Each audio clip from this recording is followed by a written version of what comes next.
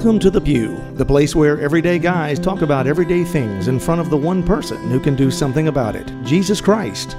Now here's your host, just a guy in the pew, John Edwards.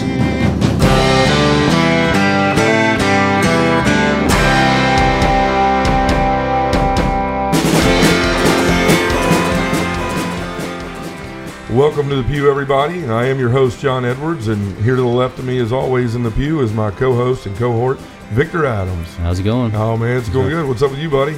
I'm excited. I really am. I feel good today. I do too, man. Yeah. I feel like all week long there has been this pull on my heart, and it's directed me towards humility. You know, this isn't something we pulled out of the bag, although it is in the bag. I remember specifically men talking about they struggle with humility, and it's something we all struggle with. And I'm so excited about this because I experience, fights with humility all the time. If you're human, you have to. Oh, yeah, we all do. Right. Yeah. And, I started to research the topic because I always like to look and see what the people, the saints in the church and, of course, scriptures, what Jesus himself said about these things. And, when you Google humility, it's just like a wealth of knowledge comes out. There's the page I looked at for quotes from saints, had well over 10 pages of stuff that's just directed to humility. And the same thing with the Bible. There's so many verses that you could do a show for 6 hours on all this stuff. But there was one that came to mind first, and it was from St. Augustine, and it's a quote. He says, "Humility is the foundation of all the other virtues, hence, in the soul in which this virtue does not exist, there cannot be any other virtue except in mere appearance." And I think that's so true. We look at everything in our lives, our spiritual lives and our daily lives. All of that has to begin with humility. Any attempts we make to grow in holiness, which is what we're here for, right? To grow in holiness, to try to be a saint.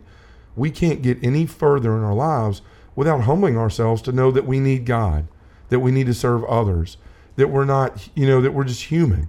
Everything we've talked about on this show so far, if you look back at the topics, confession, you have to humble yourself before the Lord before you go to confession. Mm-hmm. If you're going to pray, you have to humble yourself before the Lord to kneel and pray in front of him. If you're going to be if you're fighting selfishness, you have to humble yourself and put others' needs ahead of you. All of these show topics that we've done, vulnerability, you have to humble yourself to be vulnerable. It all starts with humility. And, Jesus came to the world to bring love, right? That's his whole deal. He wanted to show us that the Father loved us, and he loved us so much that he sent the thing that meant the most to him, his Son, for us, to trade his life for ours. And the way that Jesus chose to share that with us is through humility. If you look at everything he did, the way he chose to come in the world, Jesus could have snapped his fingers at any time. God could have snapped his fingers and said, you know what, I don't want to do all that. Boom, everything's fixed. But he didn't. Jesus said, I want to do this, Father, and I want to do it in this way. And so he was born into a virgin, poor young woman with a carpenter as a father, into a manger, born into basically animal, droppings, right, and dirty hay and in a just filth sort of, in a place where nobody wanted him, right? There was no room for him. And he was born into that, and then he lived his life meager and humble, without asking for anything. I don't remember ever any time in the Bible where Jesus says, hey, I need this. It was always about God, honoring the Father, bringing glory to the Father, and bringing honor to others, putting others first, all the way until he marched to Calvary and he gave his life for us. Right. Well, you make a good point, because in order to really be humble, you have to remove the barrier of selfishness. Mm-hmm. And that's what St. Augustine was talking about, the virtues.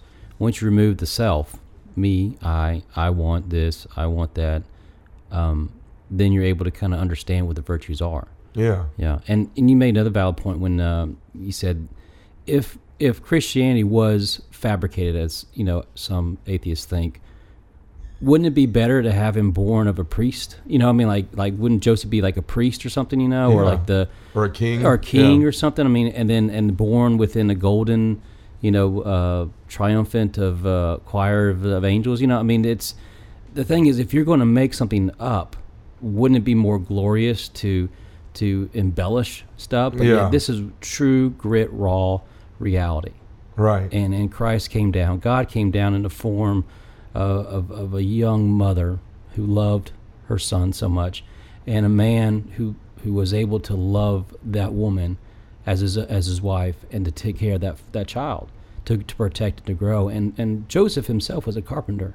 Mm-hmm. You know, he wasn't of high stock, of high social order, but yet he was there to love them as creation. You know, I'm sending you to these people because these are the people who love you and will take care of you and protect you. Well, and you can't get more humble than a guy that never says anything, right? He's never got a word in the Bible. You know, he just stood there as a stalwart protector the whole time in the Bible, and you know, that's really a call to what we're supposed to be. And there's several examples of that in the Bible. And man, if you don't believe in the Holy Spirit, you're missing out, because today, you know, I got up and I knew that we were going to talk about this topic, and I had spoken to you. I said, one of the things I want to discuss is John the Baptist. In my opinion, other than Jesus himself, there's no other better example, you know, to me than John the Baptist's humility that's described throughout the first part of the Gospels, when Jesus comes onto the scene to accept his mission and obviously to be baptized and all those things. You know, this today in the Gospel reading, I open the Gospel and I'm reading it, and there's this whole story of John the Baptist and Jesus, and his famous line, "He must increase and I must decrease." That is something that you don't get any more humble than that. I mean, think about it. At the time, John's out in the desert. He's got the wild hair, you know, he's eating locusts and honey. He's got the camel hair clothes on. People are coming from everywhere to listen to this guy who might be crazy, but he might be right. And just these large crowds, even the Sanhedrin, you know, these priests and teachers and rabbis are coming out to learn from this man. And, you know, the whole time is he Elijah? Is he a prophet? Is he all of this? And so he's got these crowds around him, and people are constantly throwing adulation at him. And you know, he's amassed these followers that are his disciples. And what does he do? He's constantly pointing to someone else. He's constantly pointing to Jesus, saying, there's one that's coming that is greater than I. I baptize you with water, but he will baptize you with the fire of the Holy Spirit. And he never once says, thank you, you're right, I am a prophet. Yes, God made me for this purpose. I guarantee you he knew what God made him for. He wouldn't be doing it if he didn't. And yet he hid all of that. He said, no, not me. The one that's coming, I am not worthy to untie his sandals. Right. You know, and that's what servants did. Servants did that. He's like, I'm not even worthy to be a servant. Right. I'm not even worthy to remove his shoes or to even wash his feet. I mean, that's profound. But think about that. Like today, that's not the world we live in. No. Right? Everything is about us and what we're doing. And you know, even our faith can become that way. You know, every bit of our faith, we're supposed to humble ourselves before God. Everything we do is for the glory of you, Father. Whatever gifts you've given me are yours, not mine. Those are the prayers that we're supposed to be praying, to say, Lord, whatever I have is a blessing from you. It's a gift from you. Any of this that I think is mine or is any of my doing is basically blasphemy to you. Everything has to do with you and your decision to work through me. And my job is to get out of your way, to hit my knees and realize there's something greater than me in my life, and that needs me, created me specifically to do something. It has nothing to do with me. And that's what John the Baptist did. But we struggle so much with that today. I know I do personally. You know, all this stuff that's come over the last year since, you know, I did that talk at MMOS, you know, it's a struggle that I have, because when you have people coming up and saying things to you and congratulating, wow, you're doing stuff that other people aren't, you're standing up out there and you're doing these things to put yourself out there, and I could never do that. And, you know, all these things that people say, you know, I bring this up not to say, look at me, obviously, we're talking about humility, but to say it's so easy. You know, deacons, priests, Catholic speakers, all these people, they must feel that pressure of, you know, the devil trying to pick away at that wall of humility, where you start to begin yourself to say, you know, I am different. There is something special about me. People do want to listen to me, you know. And there was a woman that came up to me a couple months after MMOS at St. Paul's bookstore here in Memphis. And I was talking to the girl there that runs it, Devaney Cooper, and I walked outside to leave, and this woman comes busting out the doors, and she said, is your name John Edwards? And I said, yes, it is. And do I know you? She goes, no, you don't, but I want to tell you a story. My husband and I have had no inkling of faith. We've never gone to church. We had some children, and we started to have some issues, and we just realized that that we needed to have some faith, you know, foundation in our lives. So we didn't know where to start. So we went to every church. We went to Methodist, Baptist, Presbyterian, all these different ones. And we wanted to go to Catholic, but we were afraid because you got to sit up, stand up, sit down, say this here, do this, that, all the ritualistic stuff. We didn't want to feel awkward. So we were wondering how we could go. And one day we walked in a place and we saw a flyer for this event called Men's Morning Spirituality, and it had an opportunity to volunteer. And so we thought, there's our chance. We can go, we can stay in the background, and we can watch. And we walked in there to listen to the talk, and we heard what you said, and it changed our lives. My husband and I have become, Catholic this Easter, where he's now involved in men's groups. I'm involved in women's group. We've come home to the Catholic Church because of what you said. And in that moment, I began to cry in the parking lot and just thought, Lord, thank you so much for this blessing. I've been sitting here lately thinking, what is all this for? And you've graced me with this blessing of this woman's testimony. And in that moment, I could have easily gone, yeah, I am pretty awesome. Did you hear that? I just made two people's lives change. And that's the constant thing we fight, is that the Lord sends to give us these consolations from our willingness, our yes to Him, as a blessing to encourage us, not for us to accept as our own and to say that this is me doing this and that I'm doing that. And that's the danger we fall into. One of the things I've been thinking about with John, how easy could that have been just to say, you know what? That Jesus guy, don't worry about him. You guys, I've got my following, people are listening. This is where it's at. Don't just forget about him. But he didn't. He said, I must decrease and he must increase, to the point where he told his own followers, that's the guy you need to go to. I've taken you this far, but it's not about me. You need to go follow him.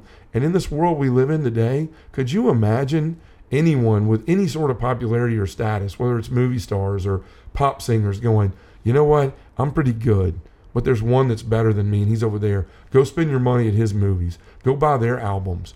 Nobody's doing that, because the world teaches us that we're not supposed to be humble, that we're supposed to live in this manner of all about us, what we're doing, give me adulations and praise, and build me up, because that's what you're supposed to do. Right. It's a world of self-promotion. Mm-hmm. And that's the thing with whether work or career, personal, private life, we struggle with wanting to be the center of attention. Mm-hmm. And when we don't have an inkling of what humility is, we can kind of overstep boundaries to where we can be destructive towards relationships, and even probably cause a splinter group within the office or within the church or anything like that, and you have to be careful. But the story you put is I think amazing, because by understanding that you're doing what the Holy Spirit wants you to do, then it's not about you. It's about promoting the gospel. Mm-hmm. And that's what the saints did. That's what a priest do. I mean, anyone that works for the gospel and promoting the good news knows that. Right. And like I said, we're human. We're going to be wanting to get that adulation as well. But we get that from God. Right. Right. And we got to know that it comes from God and not from other people, because people are fickle. Right. They'll support you one day. Next thing you know, you may say something, go, oh, I knew it's too good to be true. And then they're writing bad stuff about you. And then you got to deal with that, So, when you put your sight and your eyes towards Christ and to the faith, and allowing the Holy Spirit to move everything within your life, then you rely on Him, And that's why John the Baptist did say, you know what, this camel hair is getting kind of itchy. Can you guys donate me some new robes? Yeah. No, he relied on nobody, except for God. I mean, he made his own clothes. He ate, he foraged what he could find, and he didn't say, hey guys, can you bring some a bottle of wine next time you go in here? I mean, he wouldn't know they're getting his dreadlocks redone and his beard braided, right? Right. So I mean, and that's the thing, is that you were saying something earlier, and I want you to say is John the Baptist, Christ what did he say about John? Says, there goes. Yeah, he said, there's been no one greater born of women than John the Baptist. So it would have been, you're right, it would have been easy. I mean, imagine Jesus, the Lord of the world, the Son of God, is saying, that guy right there, there's been no one ever greater than him. And he could have gone holy moly, I'm the man, Mm-hmm. I mean, imagine how hard that would be difficult if Jesus did that right now, or someone that you tremendously looked up to the way John did. I mean, looked up to is not even the word, but and they pour that onto you. I mean, imagine the tremendous pressure that would have been. And most people, I think I would have probably broken to that, because the devil understands that humility is going to raise people to another level in their holiness. It's going to bring them closer to Jesus than anything else in your life. And so what does he do? He attacks that. He doesn't want you focusing on yourself. That's why when we sin, when we're lost in our life, when we get caught up in addictions and all these other things, it's because the devil has managed some way to turn us away from Jesus, away from God, away from others, and to ourselves. And so that's where he attacks us. And that's why so many people fall. That's why we have the trouble in the church with the bishops and some of these priests that have been caught up in these scandals, is that they have this office and it becomes about the position they're in and the power and the illustrious viewpoint people have of them. It becomes about that instead of, almost they forget what I gave my life to. It's not about me, it's about Christ. And I think that's some of the pressures and the stress with people now is, if you really believe in what you said and you've committed these things, then step down, humble yourself before the people and remove yourself from that stuff. And even people in the office that have given their life to God struggle with it. Satan comes for all of us. And he comes for us no more deeper than our own humility. And it's such a problem and a struggle. That's why God, I think there's so many examples in the Bible of that. Think of when Jesus, there's different accounts of when Jesus met Peter the first time, obviously. But, when Peter's in that boat and they've caught all those fish, when Peter looks around and he sees it, they got to bring other boats so their boats don't sink, to offload some of that fish.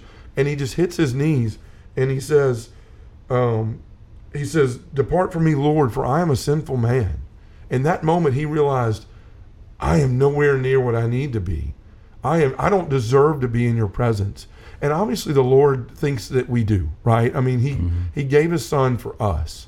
So that part, yes, we deserve to be in the presence of God because he wants us there. But God wants us to understand it's always about me. It's always got to be about me. Humility is realizing there's a creator and it's not me. Yep.